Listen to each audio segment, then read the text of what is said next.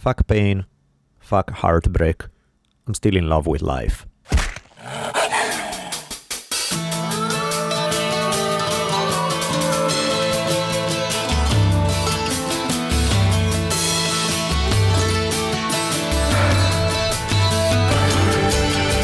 Multicultural headquarters of the future capital of the free-thinking states of America known as Los Angeles, this is the Drunken Taoist Podcast. Tonight, the 50th episode of the Drunken Taoist Podcast brings us two intriguing guests. First, Brazilian Jiu-Jitsu legend Caique shares how a small community of Brazilian martial artists turned their style into a staple art of MMA fighters. Then, gravitational deflection entrepreneur Albert Ohanian reveals the many benefits of floating, including the opportunity to know the real you and find out just how awesome you are. And now, asking you all to spread the word that corporations are not people, I'm Rich Evers. And my partner in crime, Daniele Bellali, the savage philosopher, the middle finger of the gods. Bury your treasure, put your kids to bed, and most importantly, hide your women. The Drunken Taoist Podcast begins now. Welcome back, everybody. Episode 50! Indeed, 50. That's unbelievable. It sure is. From humble beginnings to a construction-ridden hellhole. Speaking of, today, anticipated apologies if you guys hear some noise in the background at some point during the conversation. They are doing construction right next to our studios, just banging with hammers in our head. We have been mostly able to avoid it today, so for the most part it went well. There may be a couple of spots that, again, we anticipate, sorry ahead of time, basically. They all can't be perfect. Yes. On the other hand, I'm on the good things today before we start now with sponsors and everything. Mr. Evan Calver, back among us. Back from the digital wasteland. Yes. As work all the When time. was the last episode you were around? Man, I don't even know. It's been a long time. A while, yeah. But You were on the phone for Dan Carlin. Well, you guys are... you guys get the benefit of his technical expertise, since he's the guy who always is the reason why we are able to be on all the places we're at, from iTunes, Stitcher, Cloud, you name it. The episodes he's our computer whiz and has been able to keep us afloat the entire time. We are thinking with Rich today, is like, if Evan decide to just move to Costa Rica and join a commune and disappear, we would basically have nothing tomorrow. It would be like, yeah, we have all this recording. How do we even? So thank you, man. No problem. Great having you here. I would never do that to you there. So you're not joining a commune in Costa Rica tomorrow? Okay, that's good. Soon, or do it with Wi-Fi, I think I would do it so that I could, work remotely and have more freedom. So, that would be beautiful. I'm down with that plan. Yeah. Quick few things for an intro. The deepest thanks to our sponsor, Onnit.com, Datsusara, and the man himself, Bennett at ShoreDesignT-shirts.com. One thing that's interesting about Datsusara and Onnit is they just partnered up. I love the fact that two of our sponsors actually introduced themselves to each other and work on something. So there's a new product that Onnit is selling that are Datsusara, some of the Datsusara bags that have been redesigned with an Onnit logo for them. So they established this partnership. And they must have the Joe Rogan fanny pack in there somewhere. I don't know if they do. I think it's just backpack and I didn't check the full lineup, but I was really happy to see the two of them working together. That's perfect. I felt like a matchmaker, even though we really had nothing to do with it. The fact that they hooked up, it was great. Well, thank you, Chris and Aubrey, as always. Yeah, absolutely. And you guys can always check Datsusara for a whole lineup of hemp gear, bags, computer bags, backpacks. All your travel needs are taken care of that way. Plus, the Jiu-Jitsu crowd who may be listening today due to the subject of our interview, hemp gi is as well available from Datsusara. Onnit.com, you have the whole range of, the trifecta of workout gear, ranging from battle ropes to kettlebells to everything in between. Cool, healthy food. One of my favorites are the new, there are a couple different ones. I love the hemp protein powder. Chocolate, can't beat that. And they have this kind of based on a Lakota recipe. They have this The jerky? Yeah, thank you, man. English was escaping me right now. Beef jerky, buffalo jerky, as a matter of fact, with great stuff. And of course, the supplements, everything from Alpha Brain and the whole range of them. And of course, Sure Design. We cry happy tears every time we go through the Sure Design website because the amazing stuff that the man puts on his t-shirts is just too cool to be true. Speaking of t-shirts, you guys want our t-shirts that are made by Sure Design, either the original logo t-shirt or the Dionysian Parade t-shirt, either one of those. Order forms are as always in the episode notes. Other things that we should throw in here at the top? I want to do a quick mention. My new friend Benton Rooks, who was actually mentioned by Graham Hancock last time. He's got a crazy ethereal comic coming out that's based on sort of these nutty stories that he and Graham share. And the artwork is unbelievable. And I think it's called Kali Yuga. And it's got a web page. It's got a Facebook page. And I think they're getting ready to launch it very soon. So he was kind enough to reach out and ask if maybe we could say hello. So there you go. Hello. And Kali Yuga. As usual, Kiva continues to go crazy. Almost $15,000 in loans from you guys. Nice. That's really impressive. Anybody can sign up. A $25 loan gets you started and help somebody buy a cow or a water pump or anything like that. And of course, oh my God, I was about to forget. I'm in a deep state of shock post the Duncan Trussell called me a few weeks ago saying, hey, you want to come up to Portland to do a live podcast in front of a live audience with me? I'm like, love to, can't make that day. He's like, how about Vancouver on such and such day? I'm like, sure, cool, I'll go to Vancouver.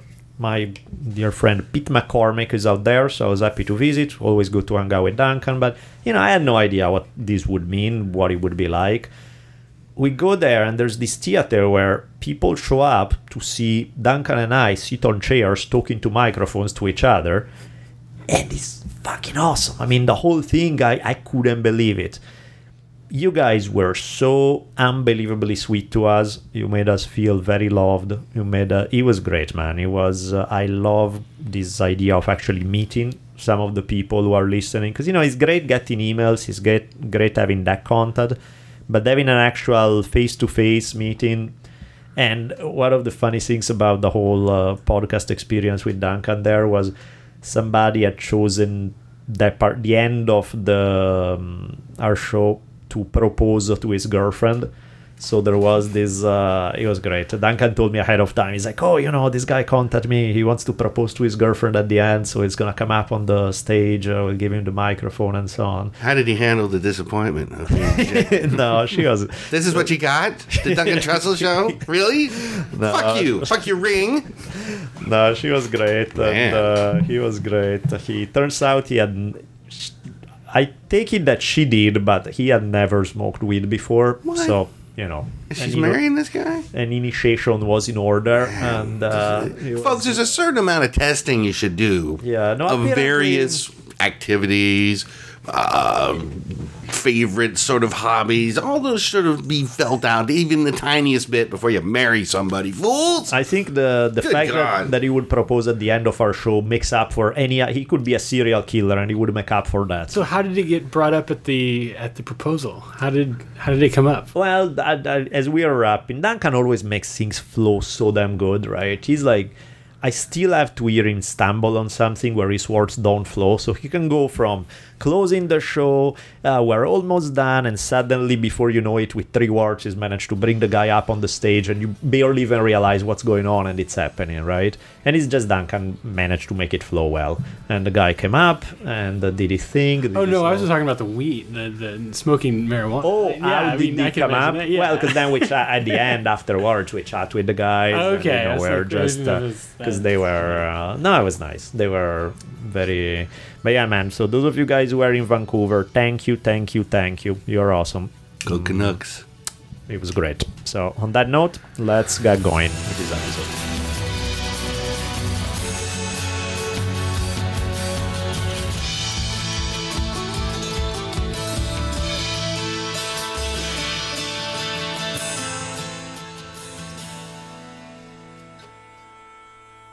Okay, guys, back for another episode. Today we do something different. You know, usually when we do something different in two different ways. One, because this time it's supposed to be our in-studio episode with just Rich and I. False. That's not the way it's gonna be. We're gonna have guests today as well as next time. Part 2, you may have noticed I said guests in the plural. Our usual one-person gig has just been expanded to 2 people today. And this is a very interesting combination we're gonna have today. It's chaos. It's wild chaos. Here is who we have. Mr. Carlos Enrique Elias, or Caique, is that how you say it? Yes. Absolute legend of Brazilian Jiu-Jitsu. We're very welcome to the Drunken Taoist. Thank you. And our man, Albert. How the hell do you pronounce your last name? I always screw it up. It's Ohanian. Ohanian. Okay, that's not that hard. But again, I can't speak English, so of course it comes out that way. Say it again. Ohanian. There you go, perfect. I got it. That's my new connection with the Armenian community are deepening by the minute. So it always ends with the IAN. Of course, it's exactly. Like Yan. Yeah, Unfortunately, Kim Kardashian. Her dad was right. Armenian. Unfortunate? Yeah, it's screwed it up for the rest of you guys, right? What's unfortunate? Come on. Yeah, I live in basically Little Armenia because I live in Glendale, where just about everybody is Armenian over there. So the podcast reached reach the world. Everywhere in the world, people can download. Listening. This is a global deal. They love us in Finland. Yeah. Oh, good. Yeah, we have... but so, let's play, because you guys come clearly from different backgrounds. Albert, he was here one time as a mute guest one day when he was in the studio with us for... Albert operates a float clinic in Torrance, and those of you guys who are in Southern Cal want to try flotation tanks, that's the place. And Caique, you are a Brazilian Jiu-Jitsu instructor. You have been here a long time, kind of pioneering Brazilian Jiu-Jitsu in the US with the Gracie family. And how did you guys meet? Well, Albert came to our school. Mm-hmm. I think you tried something before, don't you? I was doing the whole DVD Gracie thing. Yeah, so he was trying something before, and he came to our school to try physically on the facility, and he was really impressed with the instruction we have there, and he decided to join, and that's how we met and we became friends. Is your academy right now in Torrance? No, my academy is in Lomita. It's right next to Torrance. Right next to it. It's like half a mile distance. Okay, right there. And this is our main academy. Mm-hmm. So we also have other affiliates all over the U.S. that of course follow our program. We're going to talk about the program, so I'm going to definitely be more specific of what we do and what we think about the martial art. Of course. To give a listener a little bit of background, how did you start, let's going back way in the day, how did you start in Brazilian Jiu-Jitsu? Clearly, as people can tell, as well as from, how today is going to be a battle of the accents, because I speak English with my own weird round of Italian. Yeah. You have your Portuguese accent, and I'm going to go full Nashville just for the hell out of it. Whoa, that's good. That's good music. Howdy, y'all. How did you start in Brazilian Jiu-Jitsu, and how long ago was that? Okay, I start to be on a martial art when I was 15 years old. Okay.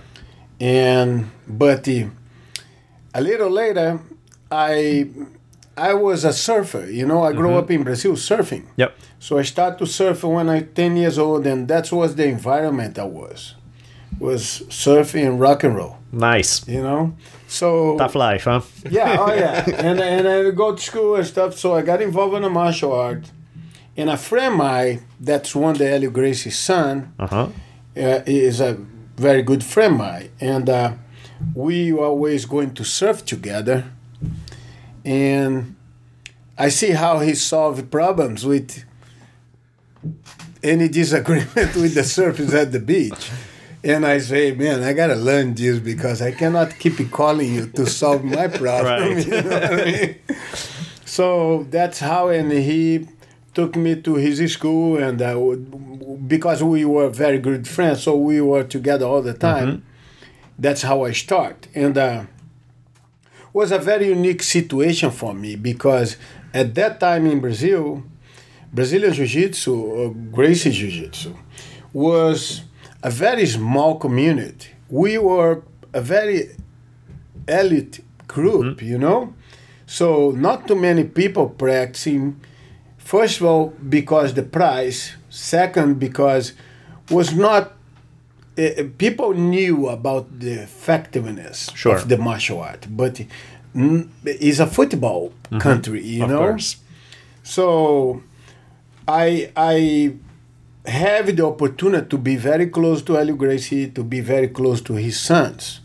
And that gave me a big opportunity to learn Jiu-Jitsu and to become good in Jiu-Jitsu, you know?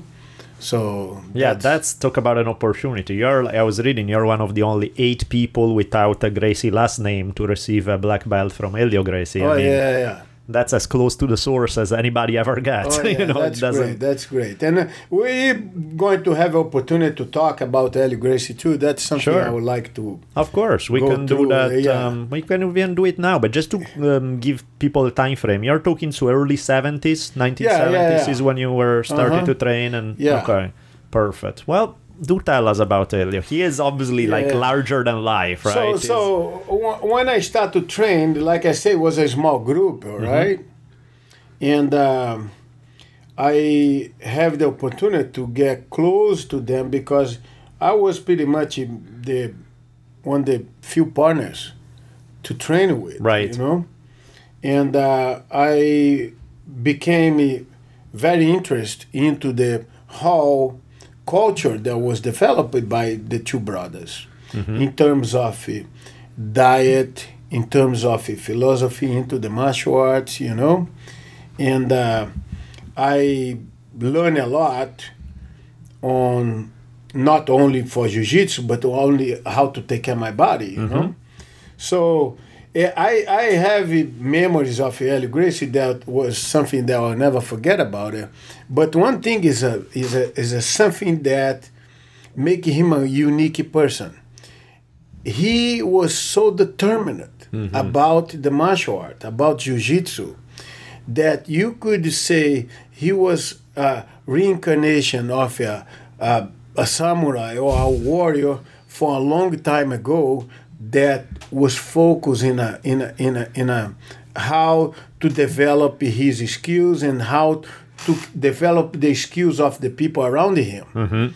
And I never saw him focus on money. His focus was Jiu-Jitsu. Right. And that make him a very unique person. And I even on his family, there is no one that was so determined like him, you know? Yeah. That is something that after he started getting older, he was a big leader for us, you know, leading us to different situations. And after he started getting a little older, the martial art took a different direction. And a lot of people start to think with their own way and not with the guidance of a leader. And Jiu-Jitsu went to a direction of a sport. I don't even like to call Jiu-Jitsu a sport. I never do. I always say it's a martial art because that's what it is.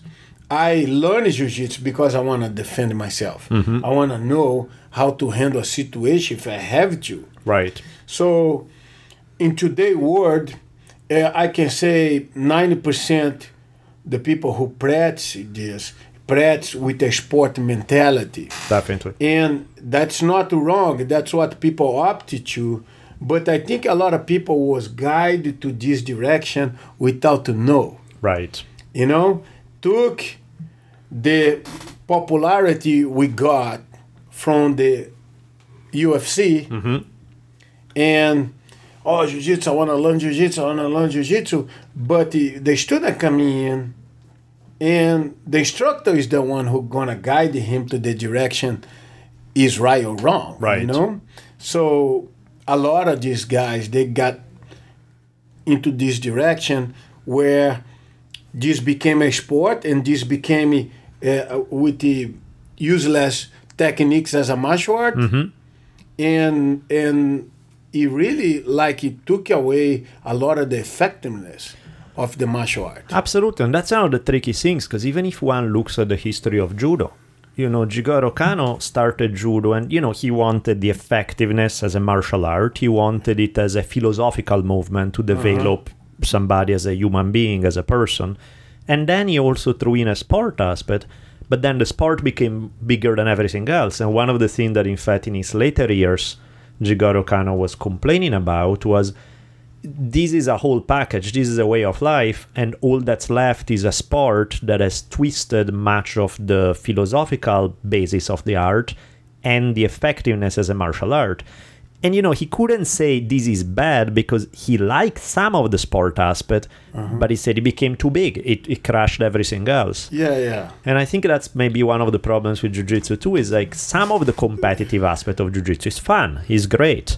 But when the competition becomes closed in itself, it becomes a game about who score more points rather than... Then it's where all the other aspects go away. And I have a good explanation for how... why these competitions can be productive. They can be positive for the student. It's a way... These things were established because in Brazil... When we grow up with Jiu-Jitsu, the only way you could test yourself is in a real fight. Right. And because we live in a country that was like with this macho society that you could fight anytime, right. At the beach or anywhere, a guy passes and look at you or whatever. So it was kind of little today because... I got older and I got wiser. Right. I see how barbarian could be. Right. All right? But it also is a human nature. It's right there. We just make it dormant and we kind of, civilize, try to control ourselves, But the tournaments were established in a way we could have a student there to test themselves in a safe environment where punch was not allowed. He's going to face a person that he never saw before, so he could control his fears, he could control his emotions, So that was a way to grow you as a human being and grow you into the martial art. I agree. So that feeling was lost because... The whole idea today is like, I want to go there because I want to win the medal. Yeah. I want to win the medal and I want to... So then they start to develop techniques that... I will give you an example of judo. Judo, they prohibit you today to take the grip from the gi with 2 hands. Yep. Because they want to establish you... A possibility or a condition for you to do a takedown, which is the main thing. So these tournaments in Jiu-Jitsu, they allow the techniques that were developed only to reach the medal. They were developed to stall the fight. They were developed to kind of reach a little advantage or a little point, Right. And they forgot the effectiveness of the martial art. So you went to this direction, which, look, I believe in people's choice. I believe that we live in a free world and you choose whatever you want, you know. But I also believe that what we do needed to be productive and need to be positive for the student as a human being. Absolutely. And that's the point. I believe that kind of events, they needed to produce something more than this little target to get a medal, I agree 100%. So these tournaments were created with the idea of developing the students, developing his skills, developing him as a human being, his strengths as a person. And the points were created to teach him to reach a position, a side mount, a mount position, a back position, And of course, the main goal is to have the submission, but it's not what you're going to do every time you are in a situation of a combat. Of course. So when you have a tournament that you create with the submission only, you breaking jiu-jitsu apart. Right. When you make a tournament where there is advantage, there is an opportunity for guys to grab both arms, to grab in certain ways, you break the martial art apart again. Of course. So this is a kind of thing that it takes people with the knowledge to understand that. And our job, my job, on my school, is to transmit that to the students. Right. They can play around. We believe the way we teach jiu-jitsu as a self-defense, as a martial art, they can do anything they want. They can fight on the cage, they can fight in a tournament, they can defend themselves, and they can have fun and have a great workout. Martial arts is a great workout that people absolutely don't realize that, because you do the workout without to even think. You think about something else. Yeah. It's amazing activity. So yeah, in that sense, it becomes a real meditative practice, because for many people, if you tell somebody meditate now, relax now, it's like they are tense, they are not going to relax. You're thinking about it. Right, you give them something intense to do, and now they are focused 100% on what they are doing, and that becomes a meditation in itself, because the mind stops flowing. You said you started in the 70s, right? Yeah. What effect did Bruce Lee have on Brazilian martial arts in the 70s? Because in the United States, it exploded. We didn't have any. Here, he was famous and stuff, but in Brazil, we truly believe because we have so many combats with the different martial arts. Right. And we were able to show the effectiveness of jiu-jitsu. And was a completely different story than the cage today, because it became like a gladiator fight, you know? Right. So you watch videos, you study your opponent so much, I'm going to avoid this. It's a very, very high, intense competition on the cage. You need to study, you need to train very hard. So it's a completely different story of when the UFC start. There was just pure martial artists in each style. And when we were in Brazil too, that we have these combats against the other martial arts. Sometimes a lot of guys, they walk in and they say, I want to test, I want to say, this thing don't work or whatever. It happened here in America too, on the beginning of the UFC. But we always succeed. And so we don't have too much thought about Bruce Lee at that time, because we were thinking we were the greatest. You know what I mean? Of course. And one of the things that when the Gracie family, when they started making the move to the United States, it was difficult to sell jiu-jitsu in a way before UFC, because everybody had the idea of martial arts from the movies, so everything was about punching and kicking, and here you have a martial art that mostly grappling based.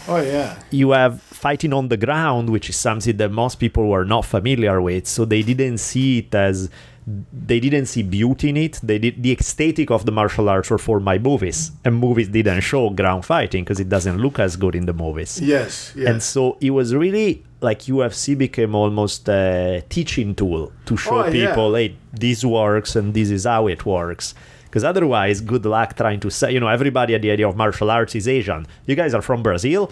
Yeah, how the hell is that? What you guys doing? And martial arts is flying in the air and kicking people in the head, and you guys are grappling on the floor. This is not a martial art, there's... Yeah, we used to have these events in Brazil, but never organized, Right. Kind of, you always break a fight on the audience and chairs go around. That thing was wild. That thing was crazy wild, So, Ohanian Gracie is the first one that moved to the United States. Right. And then, for a while, he came up with this idea of the UFC. Yep. And that showed the world and say, oh, man, what these guys doing, what these Brazilians know. Yep. Exactly. I want to learn that too. And I remember that time we have the schools full, man. It's like a line of people to learn in the seminars and everywhere. It was like so many people want to learn. It's still like today it's growing, it keep it growing because it's an effective martial art. Right. And it's fun to practice, you know? Absolutely. Yeah, one thing I noticed that you can practice jiu-jitsu for many, many years. But you might cannot practice Muay Thai for many years. Of course. You might cannot practice because the kicking and the punch is so hard in your body, you know?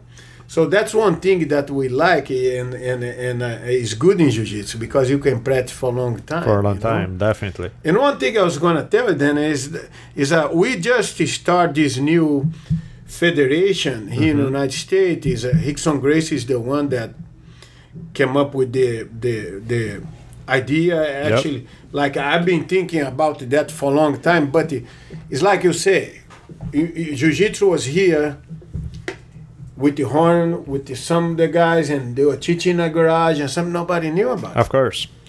And I am teaching Jiu-Jitsu as a martial art in my schools, or my affiliates, or my students, couple other doing the same, but we are little flags, you know, in a high population. Right. So we need to come up with something that will bring this thing together and start to show people, hey, look, this is something you should know.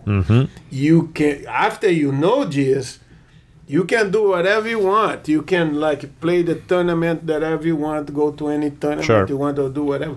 But you need to know this if you want to be a Jiu-Jitsu black belt. If you want to be a Jiu-Jitsu practitioner that know what Jiu-Jitsu is about, you know?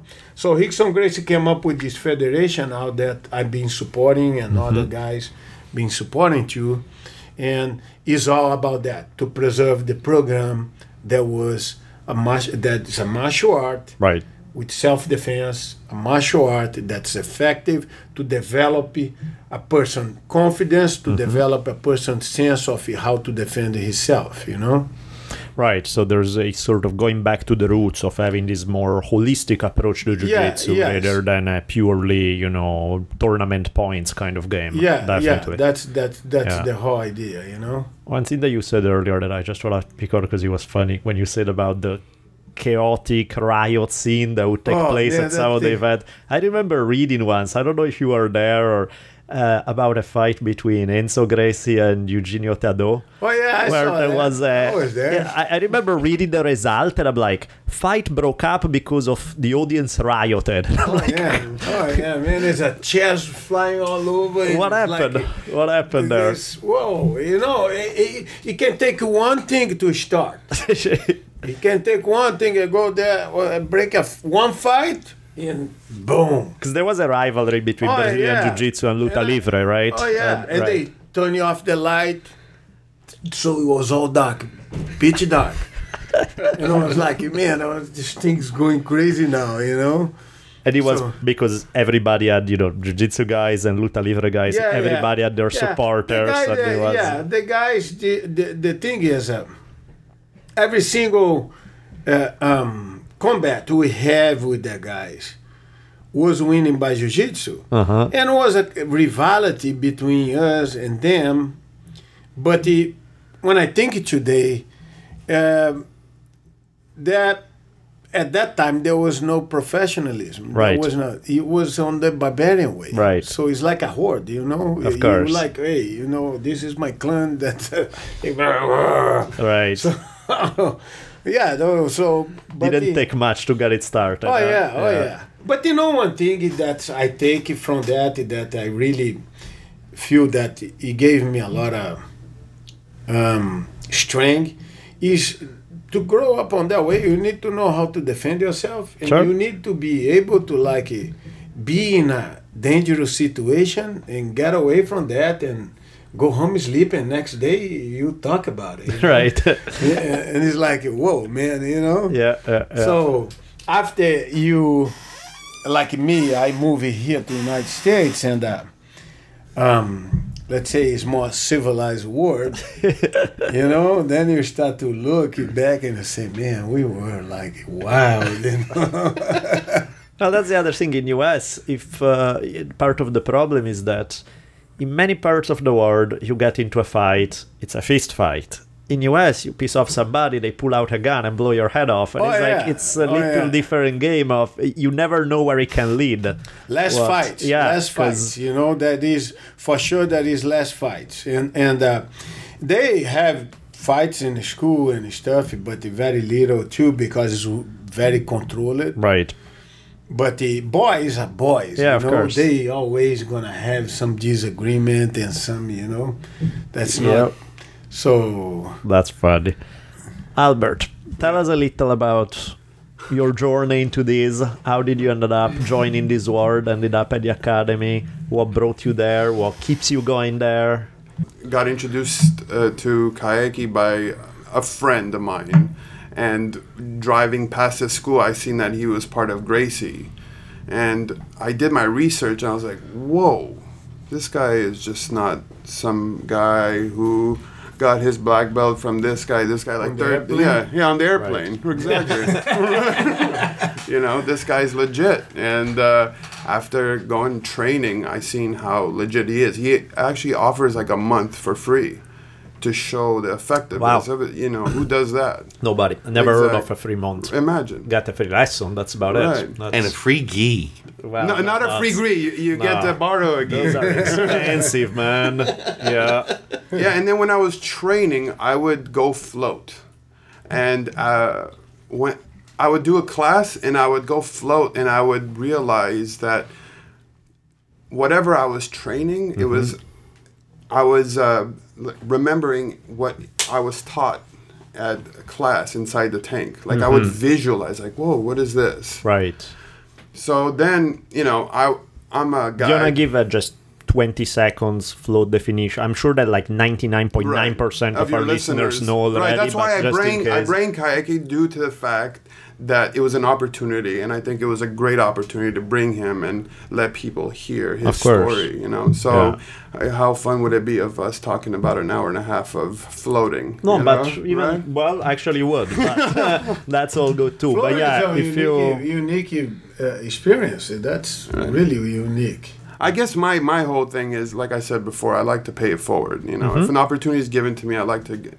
Of course. They were saying something. The day he invited me to go there for the first time, I came in and I looked at the tub, and the water was like, how deep is the water? 11 to 12 inches. Yeah, like a foot. Right. And I look and say, man, this is like what a jacuzzi is that? Right. Yeah. And I got in, but when I got in, I went up on the water and I said, whoa. Right. This is something different. You thought you were telling me. I thought I was gonna sink. No, you said, in Brazil I used to float, so I used to wave my hands. That's what you thought you were gonna No. Go in the water, and I thought it was gonna go down to the bottom. Right. And you can go down to the bottom. The salt keep you up, so that even if you fall asleep, you're still floating. That's an amazing experience. Yeah. That's really amazing.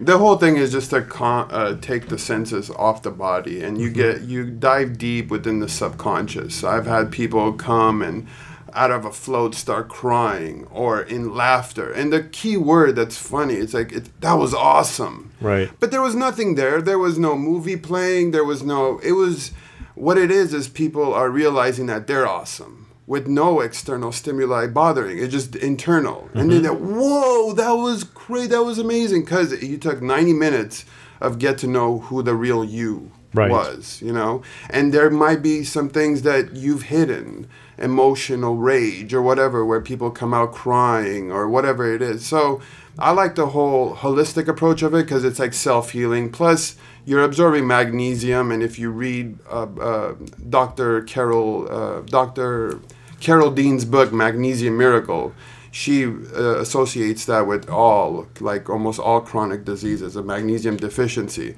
I think we're just in the beginning, like the forefront of floating, and the reason why we called it Flow Clinic was to raise awareness on the therapeutic side. And when we started, no one was doing that. It was like, oh, purple monkeys and ho, how you doing, you know? Tell me again about the purple monkeys. Yeah, exactly. You know, it did... meaning like a more sort of psychedelic experience. Gotcha. Whereas you wanted to emphasize the medical aspect of it all. And then, you know, a clinic, it's in Greek word, it's recline. And then it's part of a medical establishment. And to be quite honest, I think floating should be part of the medical establishment as much as integrative medicine should be part of the whole thing.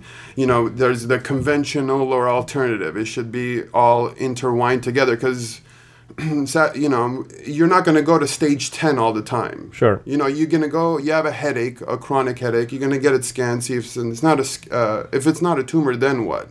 Could it be your diet, you know? So it should have this integrated approach, and I stand very firm with that. And I think floating is the truth. You know, I'm not trying to sell anything. People come out feeling great. My repeat customers are the therapeutic people. Right. So it makes a lot of sense, and I'm happy the direction that it's going. And as a holistic practitioner, I wanted to be involved in something like that, but there wasn't. So how did you even get involved in that business? Whoa. Let's start even before. Like, how did you even hear about it? How did you get involved in it? My background, my dad used to make custom aquariums. So he made fish tanks. So I heard it from the Rogan's podcast, which I say 95% of all these new centers that are opening heard it from Rogan, 110%. So a lot of gratitude towards him. Of course. And he's slowly coming around. He just posted something on Gravity Institute, which the flow community is really happy, you know.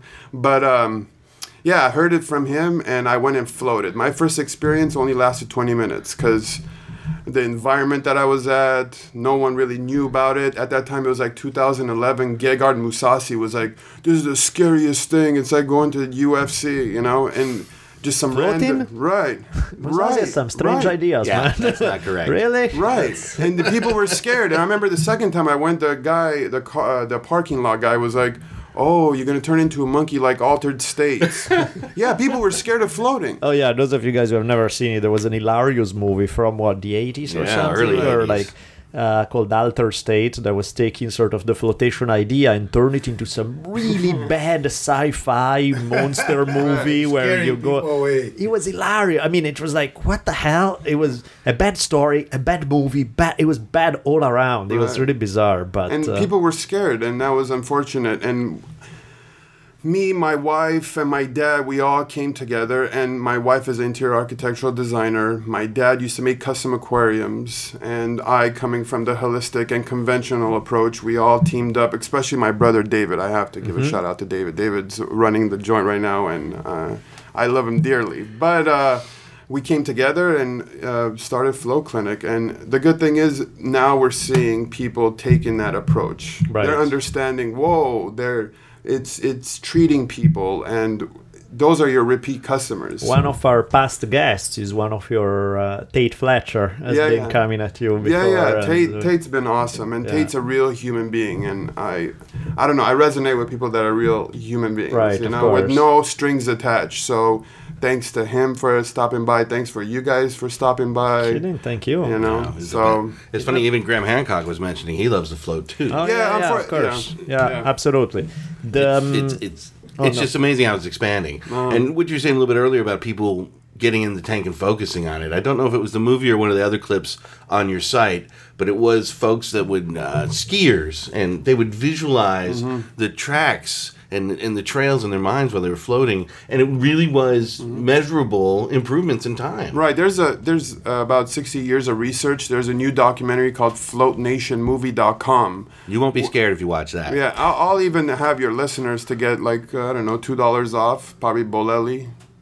Good. All right, and that just give information. It's great to watch if you're a first-time floater. You'll see people's experiences, the doctors behind it. This is not some bourgeois type of try it and, you know, this is legit, and that's why I got involved with it, and I'm very happy. Well, everything you told us when we had our first visit, removing yourself to actually have the gravity lifted from your body for the only time in your life, other than I think you said laying in sand is the only time you really get that full support where nothing is being pinched, you are going completely like evenly supported. Right. That's got to be great for people. Right. with It's like joint problems. meditation 2.0. You know, meditation, you're going to go on the floor, you're going to meditate, but gravity's still interrupting Right. your meditation. I think that's why it takes Buddhist monks to get in such a deep state.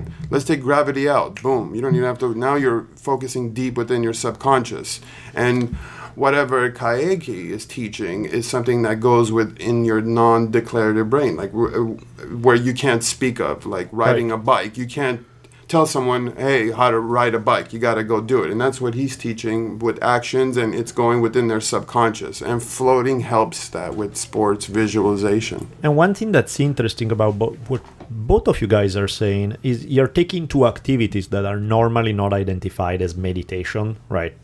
Fighting art, floating, and yet at the core of it, they are both to some degree a meditative experience. Oh, yeah. And that's interesting how, we have our ideas of meditation is some guy sitting in lotus position on a pillow with, hands.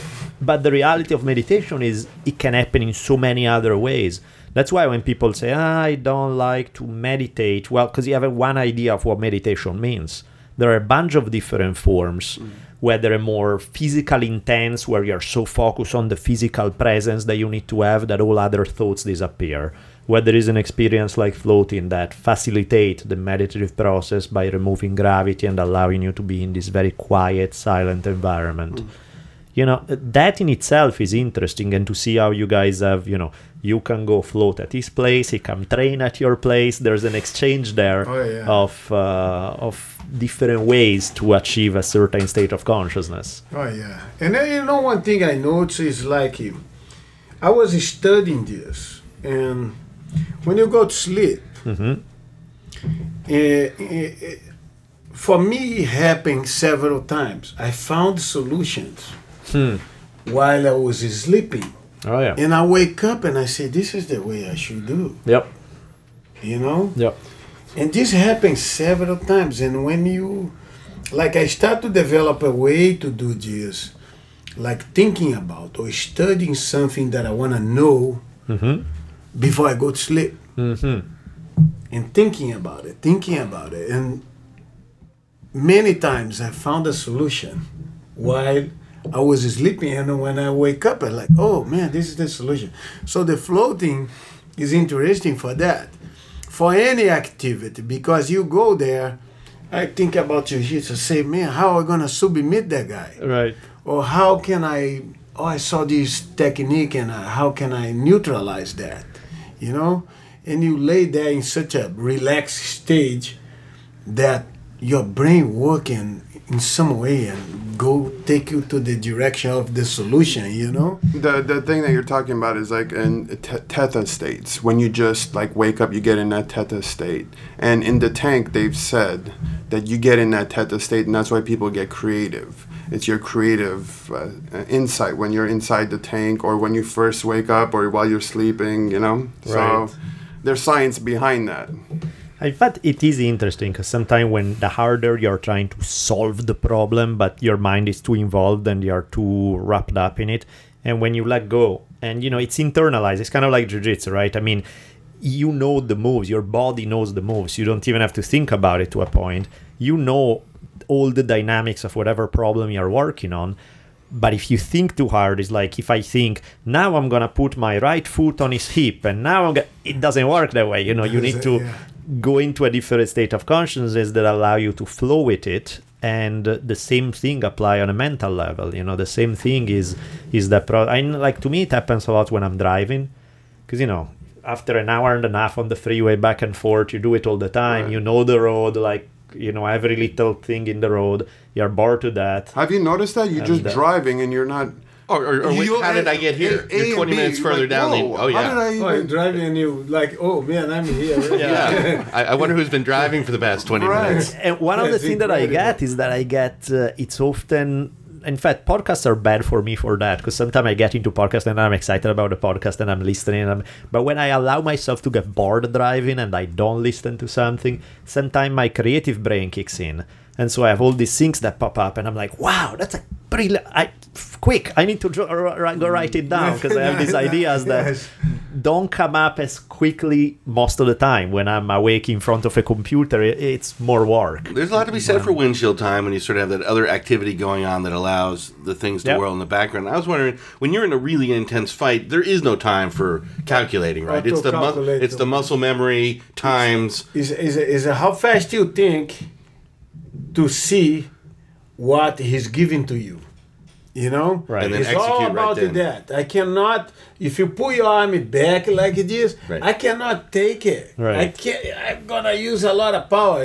And in Jiu-Jitsu, that's the most important thing, is to look what my opponent giving to me, and I take it. So sometimes you can make it. He thinks, oh, I want this, but he's going to give you something else, By protecting himself, he's giving you something else. So that's the idea. When you have an intense fight, if you have a fast thinking, a fast, reflex, response, that will lead you to a victory. Absolutely. And, you want to jump in? No. Because, one of the things, I was thinking again about Jigoro Kano, about judo, but it's the exact same thing about jiu-jitsu. Is to me that's when sometime, because we call the podcast is the Drunken Taoist, we talk about Taoism and things like that. To me, that's Taoism applied right there, is that ability to read the situation for what it is, not go with a dogma of how it should be, but it's live. There's a live opponent in front of you who's constantly changing what he's doing, much like life is. You can't apply the same thing no matter what the context, and you need to develop the real skill become developing that sensibility to feel it, so that you can jump into that opportunity before that opportunity closes 1 second from now, when he pulled the arm back or when he moves a different way. And that to me is that's art, right? It's that ability it's kind of like a great chef who has that nose for just the right ingredient at the right time. If you ask a great chef about cooking, they'll tell you put a little bit of this, you let it cook for a while. And you're like, what's a while? It's like, I don't know, I look at it. Now it's telling me it's ready. It's like, it's that's that skill. That is skill, for sure. And that's, again, is another thing that we don't think when we think fighting, martial arts, we think it in purely physical level, and there's so much more to it. Meditative aspect, this ability to read things in a live context, as in a situation that's constantly changing, be able to make those split-second decisions. Yeah, mostly in Jiu-Jitsu, it really requires your brain. Right. Because it's so many opportunities and it's so many situations where you need to respond quick. Mm-hmm. So your brain is constantly in contact with your body, right? Answering and questioning you, and don't wanna after order and really quick. So you have to have both connected really well, Definitely. And in that sense is a different kind of meditative experience from floating, because that one is, floating is you. You are in this space where all other stimuli are eliminated and you just go within. In Jiu-Jitsu, there's always that element of the other person you're playing with, and the ability to read the reality they are offering you, and interact with it. So in my view, they are both deep meditative experience, but difference in nature, because it's about interaction, whereas the other one is about going within. And best of both worlds is that you guys go from one place to the other and can experience both in the same day. The funny thing I noticed with Caique's students was 3 students. He has one, Robert, and I'm doing like my own little side research thing. Mm-hmm. Robert came and floated. He went to the Machado some tournament. Yeah, he went to, and prior he floated and won first. Mm-hmm. He has a student, Brendan. Brendan floated. It was an in-house tournament. gi and no gi. He floated prior, he won gold. And then after he didn't float, he lost. And there was an MMA fighter that he has. He won like 3 in a row while he was floating 3 times. His last one, he didn't float, he lost. Now, I'm not saying it's the floating. If nothing else, you bring good luck. Yeah, it's like, let's say, right, exactly. Right. But I think them practicing, because they're practicing or getting deep within a meditative state and within their own subconscious of feeling confident prior a competition. I'm seeing it myself that, wait a minute, there could be something there. Well, even because anytime, as you guys were discussing earlier, anytime you go into a fight, there's nervousness, there's fear, there's all of that excess adrenaline, your mouth gets dry, your muscle contracts. It's hard to be able to master it where you can, when you are relaxed at the studio and you can be focused and you give 100%, being able to practice at that level of skill when you are afraid, that's an art in itself. That's separate from technique. And in that sense, maybe the floating experience can help calm down and relax. So you basically know your skills. You're confident with the tools that you have when the time's ready. Right. And by the time you do have the fight, you fight at a level that's closer to your training level than it is to the I am scared and freaked out and you're 50% of the fighter you're in training. It's like... So yeah, that makes sense to me because it's every single time I've ever done anything competitive. Usually in grappling, I'm usually okay. I think it's about the idea of somebody sitting on me and punching me that I don't like particularly. So anytime there's strikes involved, that's where I would go through like a week of just, just the week before, every day you count the hours, and by the time you're there, it's like pure panic, right? It's like, man, I've had so many, like fight day to me is equal to wake up early in the morning and go visit the bathroom. And 5 minutes later, go visit the bathroom again. And, by the time it's fight time, you're like, everybody gain weight after they weigh in. Why am I 10 pounds less now? But you see how unique experience can be after the whole thing is done. You feel like a better human. Oh yeah, you feel in heaven. It's like I'm still alive. You feel like you have such experience that put you in a different level of ordinary people. You know what I mean? Like you. Oh, I'm something special right now. And then what I say to people, and I say to my kids, I say, it's really good for you to feel good about yourself. It's not good for you to put people down. Exactly. But feel good about yourself is really good for you, and there's nothing wrong with that. And when you have something like it is, you feel really good about yourself. Oh yeah, because you feel like that you accomplish something that can enhance your life, Absolutely. There's something about defeating those fears where you're like, I can't believe I managed to step up. Every single time I felt those feelings, I'm always like, this is the last time ever I do this. This sucks. I never want to do this again. But then, as you say, you get through it and you're like, that felt so good. I can't believe I got through this. It's like, and then you pat yourself on the back and you're like, okay, you are a little tougher than I thought. Good job, But yeah, it's intense. That's for sure. That's why to me, martial art, when people are martial art that are always cooperative, where is always cooperative training, or they are, katas or things like that. That's beautiful, but that's a different thing because you don't have that experience of fear. The fear. Yeah, that's the thing. Yeah. And I think we look for that. Yeah. Constantly in life. I think it's something on the humans that we look for that.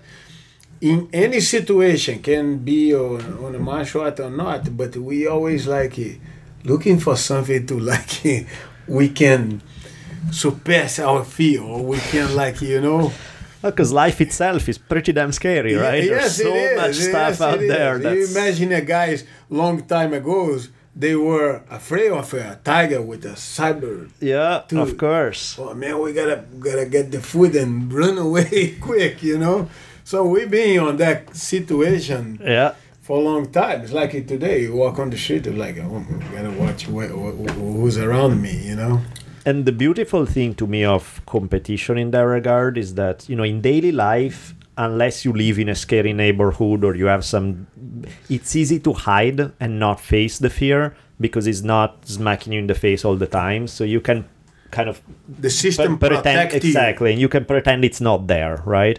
Yeah. And the fear may be a million things. Maybe fear of how other people perceive you, of being judged by people, of public speaking, of the list of fears is infinite. There's a million things, but so many of them you can keep them at bay. I just don't do that thing, and I don't have to deal with it. Yeah. Fighting brings you back to a very primal level, sort of this barbaric level of raw emotions where there's no hiding. There's you and this other person, and all your fears are gonna come up about this. Yeah, and that's what I was talking about on the beginning about these tournaments. How good they can be to improve people's life. Yep. The practitioner of martial art, because you go there, you face someone that you never saw before. Punches are not allowed, so the environment is more safer for you, so you can go after your fears with more, with less fear, right? Yeah, because that's the other problem. The facing fears, if the fears are too big, that's only gonna crash you. That doesn't develop you.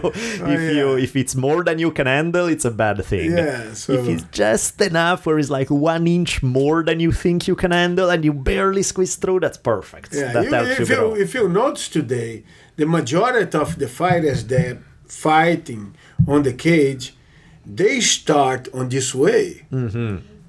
Little by little, Yep. First sparring inside the academy, second go to a tournament, and then they keep challenging themselves more and more. Absolutely. To the point they get into the main challenge, Yeah, nobody's gonna start like tomorrow jump into UFC. That's a good idea. It's like nuts. I saw a lot of people that they did it by instinct. They jump in because the opportunity fall on their lap, but they were not prepared for. Right. So they have one opportunity, one experience on their life, and that experience pushed them away forever. Of course. So they never came back. Yep. I saw this happen several times with people that I know, with people that I don't, but you need to establish a ladder, where you go one step after other, You, first of all, you start to get your experience with people that have the same experience you have and go up little by little. If you try to jump right there, and happen with many guys, what's happened is the history repeats itself. They never come back. Of course. They have one experience and they don't come back anymore. Yeah, I mean, facing fear, it's tough in itself. It's not an experience that anybody like per se. You go through it because you know that you grow as a person. But if you face your fear and you come through horribly and you get crushed and you feel, I don't mean the result, because winning or losing, depending on who you have in front, can change. But psychologically, you never beat it. Then it's terrible because it has the exact opposite effect. It makes you feel small and weak and all of that, and it's... that's why it's important to start from the bottom and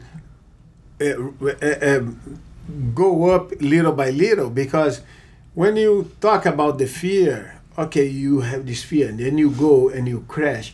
But how did you crash? Or you crash because a guy caught you in an arm bar. Or you crash because the guy choked you. You go back. But if you crash because knock you out, and beat you up so badly, that's a different feeling. Then it's a different crash. Yep. That is the one that might put you away, and if you're not prepared for. Absolutely, gets in your head more. Your first experience is like that. You got beat up like you never thought about. Absolutely. A lot of times, guys don't come back anymore. Of course. But the Jiu-Jitsu came to Brazil with a noble Japanese guy that immigrated to Brazil, that was going around and fighting in different places, and he established himself in Brazil, and he met the immigration officer, which was the father of the Gracies, And the grandfather of those this generation of Gracie that are here in the United States now. So he started to teach his kids. There was Carlos, Helio Gracie, and Gaston, and other sons, you know. And that's how Jiu-Jitsu got there. At the same time, the Japanese started to practice. The idea of the Japanese is say, look, this is hard, this is dangerous. We don't want to teach foreign people. So they start to focus on the stand-up part, that's judo. Right. All right? The judo stand-up is the stand-up part of jiu-jitsu. So they start to develop that more and hold it back on the ground and all the self-defense techniques, you know. And in Brazil at the same time, Helio and Carlos Gracie decided to create a clan to really pursue that martial art and make that their lives. So they keep it developing while Brazil going up, and in Japan they stop and they didn't practice anymore. That's why for a while, after the UFC and stuff, a lot of Japanese they start to learn from us, which was kind of contradictory. It's pretty funny, you know? right? Yeah. Yeah. So it doesn't go back hundreds and hundreds of years. It's actually just a couple of generations. Not in Brazil. It's just to pretty much, 2 generations maybe. Yeah. Well, the MMA proved quickly it was the way to go, though. Isn't that crazy how, I mean, I remember in the early years it was just some guy with a brick coming over and some guy trying to kick and just... Yeah. But as soon as the jiu-jitsu took hold, it dominated. Yeah. I believe that even on the cage today, the fighters are instructed to fight stand-up more because it's more entertaining for the public. Right. And when you go to the ground and you start to have the whole, the clinch, the take it down and stay on the ground and stuff, it can become boring for people to watch. But that's where the victory lies. Yeah, I know. But the thing is, I think that the clinch is always there. So sometimes you see the fights ended up stand up with punch and kick, and they go punch and kick all the time, right? Stand up, because I think they also have this on the show, they have this mentality for the show that entertain the public more. Sure. When you look like Mike Tyson fighting against Holyfield, this was the biggest boxers in the world, you know? If you put one of these guys on UFC to fight stand-up there, they don't know kick or punch, so you take that away, they will knock out everybody if it's only punch, you know what I mean? Right. So, but you see how many times they clinch each other? Of course. So the clinch is always there. And when you don't see that on the show, many times it's because the fighter's option to stay out and train. To stay out, or the show idea is to stand up and punch and kick because that's what entertain people, you know? I guess I have a question on that, on the development of jiu-jitsu from the early days. You know, when Mitsuyo Maeda came and started teaching his background, judo and jiu-jitsu, to the Gracie family, why did it become like the stand-up part got kind of cut more, where like today, for example, most jiu-jitsu guys are not known for their takedowns, and the primary element became the ground game, where nobody's better than jiu-jitsu guys on the ground. But why the takedown kind of went out the door? I got when we start, I told you the directions the majority of jiu-jitsu practitioners took. Yeah. But they took it because they were guided to. Right. So for you to have one idea, in Brazil, when for a while the UFC came in and start to get more popular. So we have one technique that is really effective, that is a footlock. Right. And so in Brazil they start to say, "Oh, this is not good. This is like a let me say, like cheating kind of thing." Yeah, kind of cheating. Or this is like a technique done by, people who don't know jiu-jitsu or whatever. And I was looking and say, what this guy's talking about? So I don't know jiu-jitsu. Helio Gracie didn't know jiu-jitsu, or, Yeah. his sons, or I say, what is that? So this is what's happening. in today's world, I was talking to my friends about this. You go to these tournaments, and there is no takedown. Mm-hmm. And I wrote a really good article on my Facebook page about this, because what I was saying is this is where everything starts.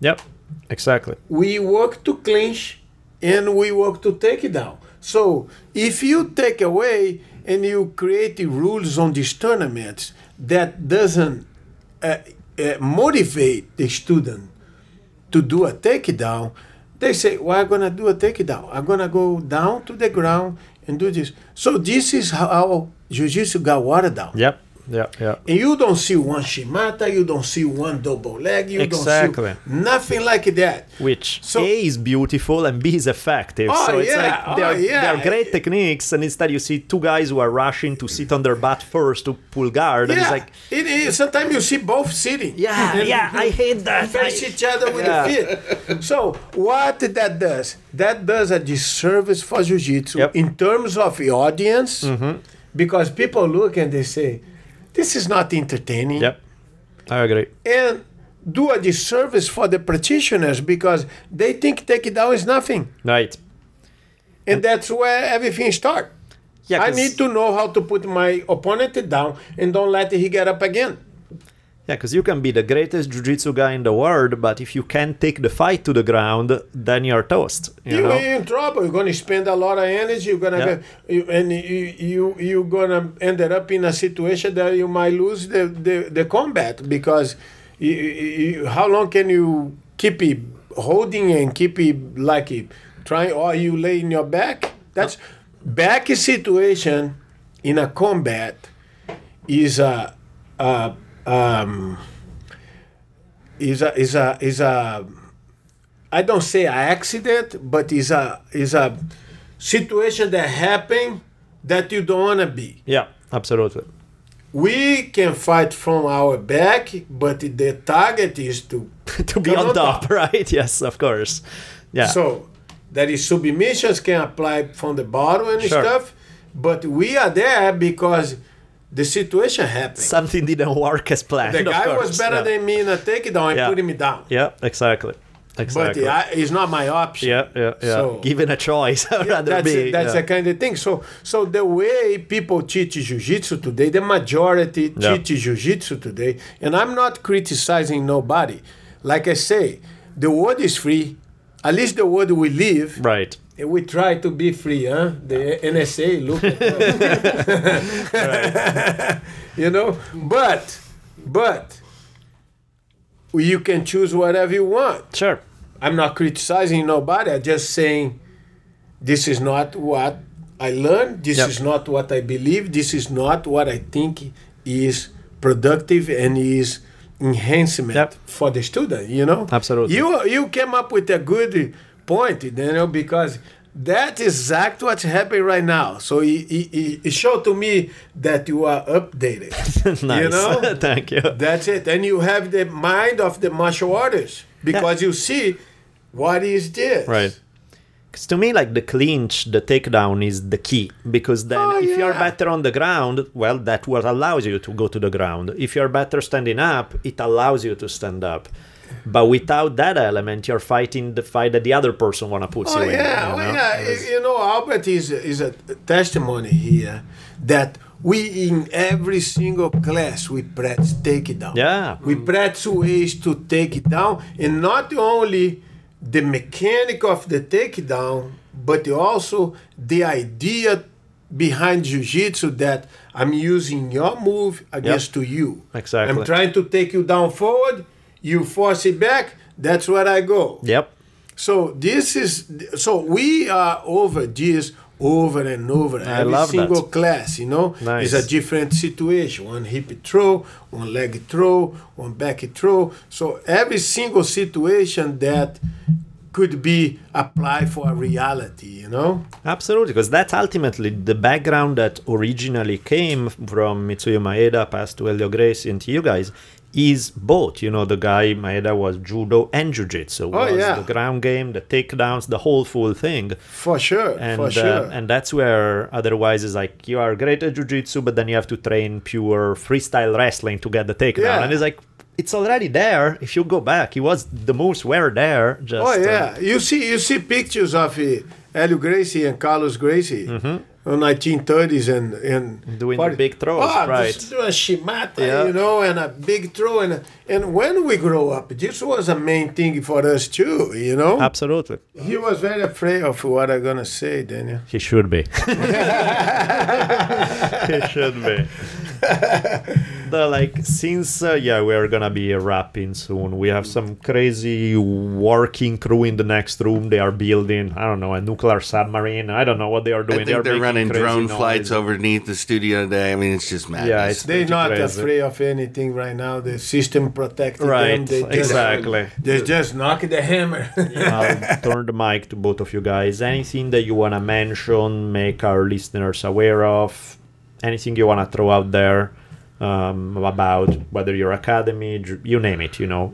The mic is open for you in any direction you want. Thank you. I want to thank you, Daniel, for the opportunity. Thank you. This was great, you know. I'm glad and you enjoyed it. I tell you, this make me think about a lot of things that of my day-by-day life. And I was really impressed how up-to-date you are, you know, Thank you. with the whole martial art environment. That was really great. That was grateful because I was really pleased with that. Thanks you know? so much, man. I appreciate it. And what I say is like if the audience, anybody want to learn jiu-jitsu with us, you know, all I can say is that our focus first than anything is to teach you.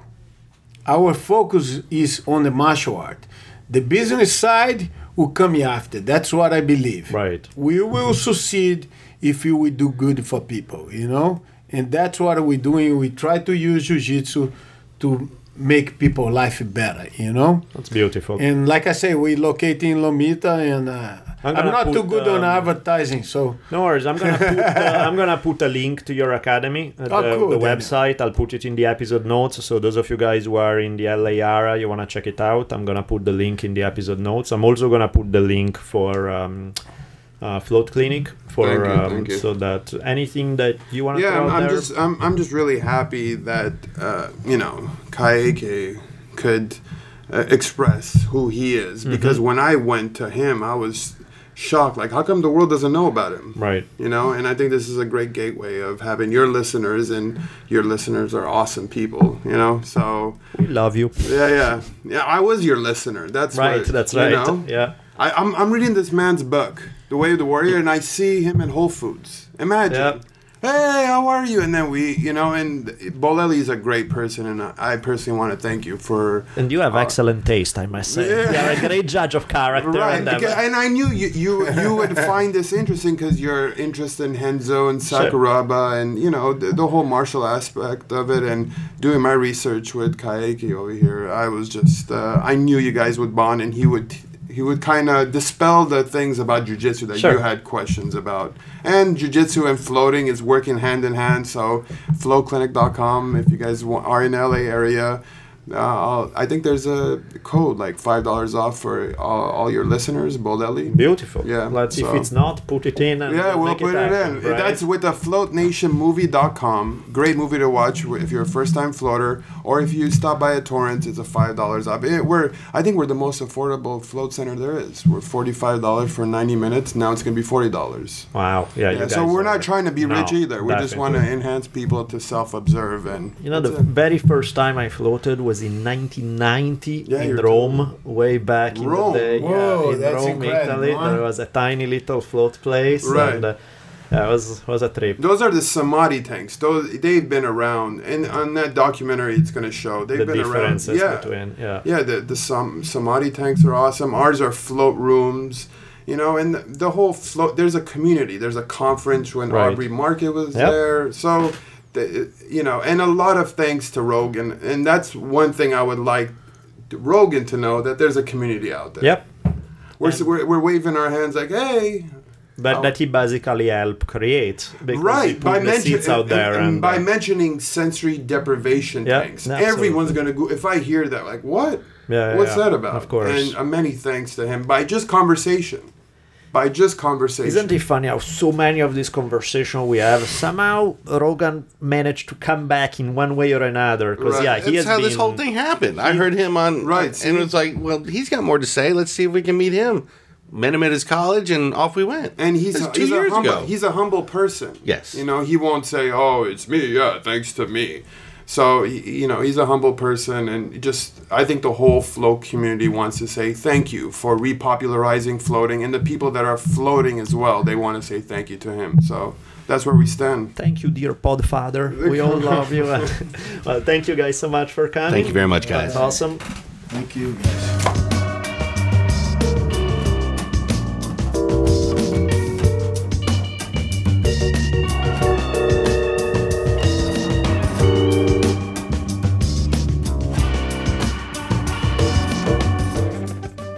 Well, there you have it. The funky music means that's the end of the interview, and it's almost the end of the show. That was nice. You absolutely Always nice to see Albert. I cannot go on long enough about how awesome the float tanks are. Anybody who's afraid of a float tank, get over it. Hop on in, get it. You will not turn into a blobule monkey monster the first time. So give it a try, man. It's relaxing. It's incredible. We had a blast when we went. Yeah, if you guys are in the LA area, go visit him. He's a super nice guy. We're happy to support him and help him out, and because he's been nothing but nice to us. Now, speaking of nothing but nice, a million thank you to those of you guys who continue engaging in the strange activity of giving us money for something that we give out for free. You guys are so sweet. So, time to screw up a few people's names with my horrible English pronunciation.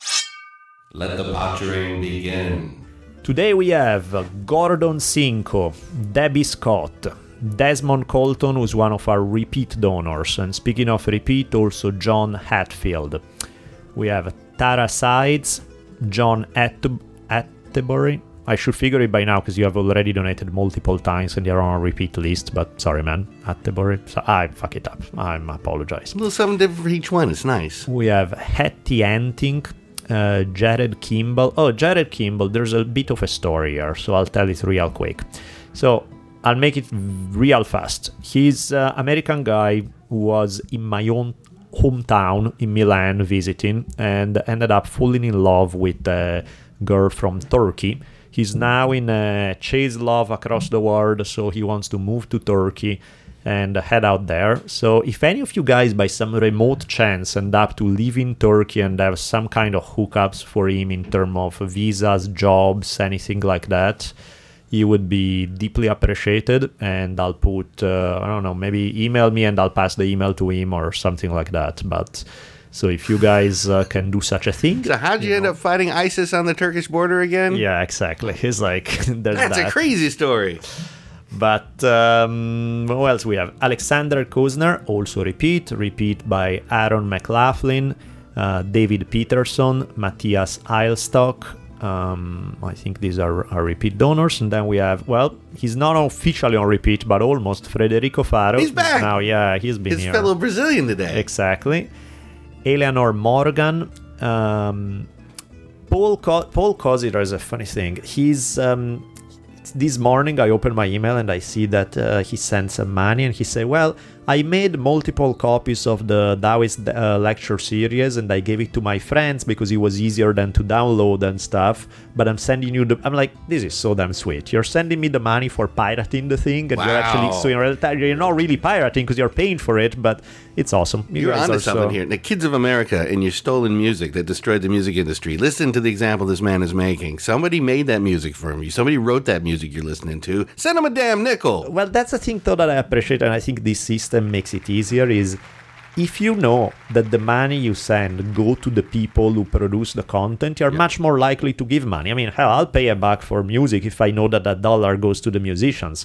But if I know that 10 cents go to the musician and 90 go through 17 middlemen in the recording industry, I'm probably a little less likely to want to do that. But not EMI. They're okay.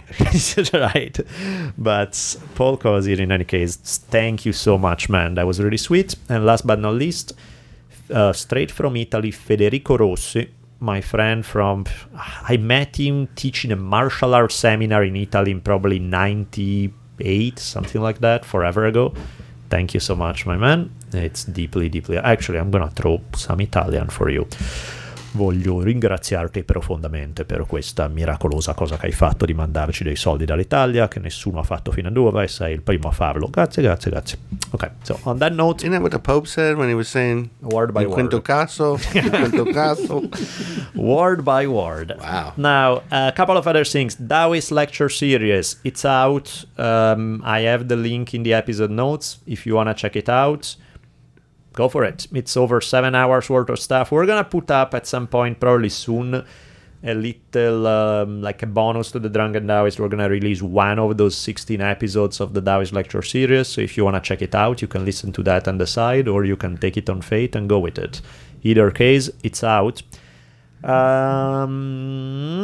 Affiliate sponsor, Audible. If you guys are in the market for audiobooks, Curacao Chocolate. Valentine's Day is coming up, so they have a whole series of new special packages for Valentine's Day. So if you want to do that, please go through the episode notes with the link and the discount. And what else? As usual, Amazon. If you shop on Amazon, please, please, please, please, please, please use our link. Anything else we need to throw out there? Oh, Daisy House. Thank you, Daisy House, for the music, as usual. And with that, I can hear Thai food calling our name. Evan, thank you so much for showing up. It's nice to see you. Yeah, likewise. Yeah, man. Good to It's be like here. I stopped believing you're a real person by now. I was like, Cyborg or not. awesome, man. Let's go eat.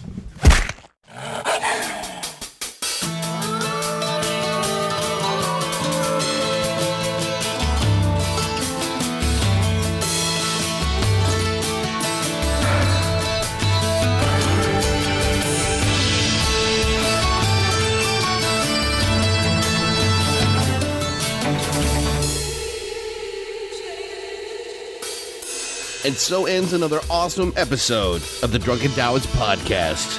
Be sure to keep your ears peeled for another mind-expanding episode coming soon. We'll be tweeting you as soon as they come out. You can keep track of Daniel at DBolelli. That's DBOLELLI. And you can find me on Twitter at Richimon1. That's RICHIMON, the numeral 1. See y'all soon.